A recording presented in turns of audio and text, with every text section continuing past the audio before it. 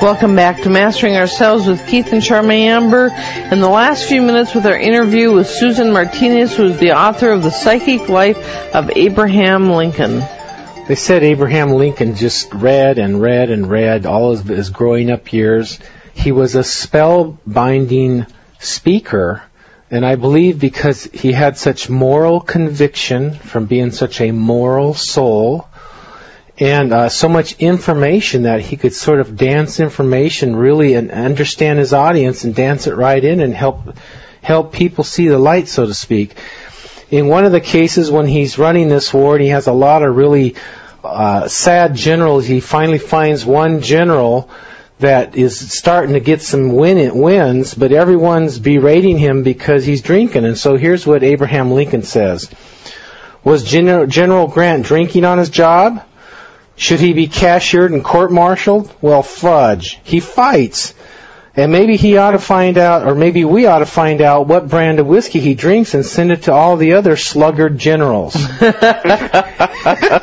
it's working for him, maybe it'll work for them. You know, he got to the point, and, Here's your scruples, your higher scruples. Yeah, there you are. Your rated importance is, how important is it?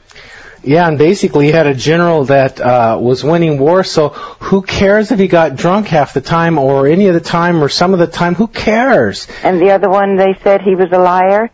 He said, fudge, he fights. He has a following. So even a liar can help win a war. Right. And you know, I studied General Grant and what he went through and how he was molded like he was a famous, notorious bronc rider. And he would ride these bucking broncos and got to where no one could buck him off. He was just great.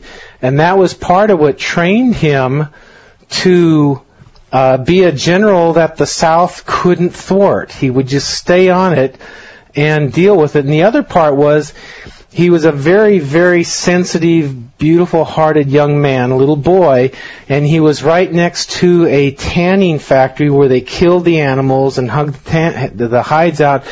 And, you know, that was like a horrible place to be around. And so he had to get toughened to where he didn't get blown away by all the casualties of war that most people would just be, you know, turn their stomachs on. So he got the bucking bronco into him, and he got the sensitivity sort of desensitized. He had a good heart. Mm-hmm. And that probably is part of why he drank, is because to tolerate it even more, to be around that horrendousness with an open, sensitive heart, I couldn't imagine being around that stuff. And he was one who had the combination, and Lincoln found it, and to see the war through and make it work for... Mm-hmm. After all the generals that didn't work. That's right. So good call, Lincoln.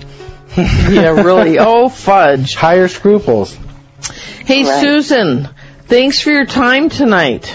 Great. I had a wonderful time. Imagine 2 hours is over. Hard to believe. It went quick. It did go quick. Hey, Susan, you're a peach. Thank you. So are you guys.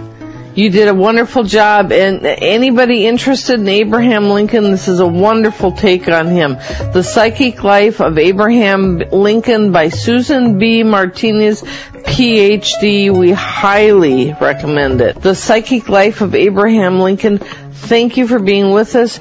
Thanks, you guys. Now, come on. You can do it. Stretch into the greater you.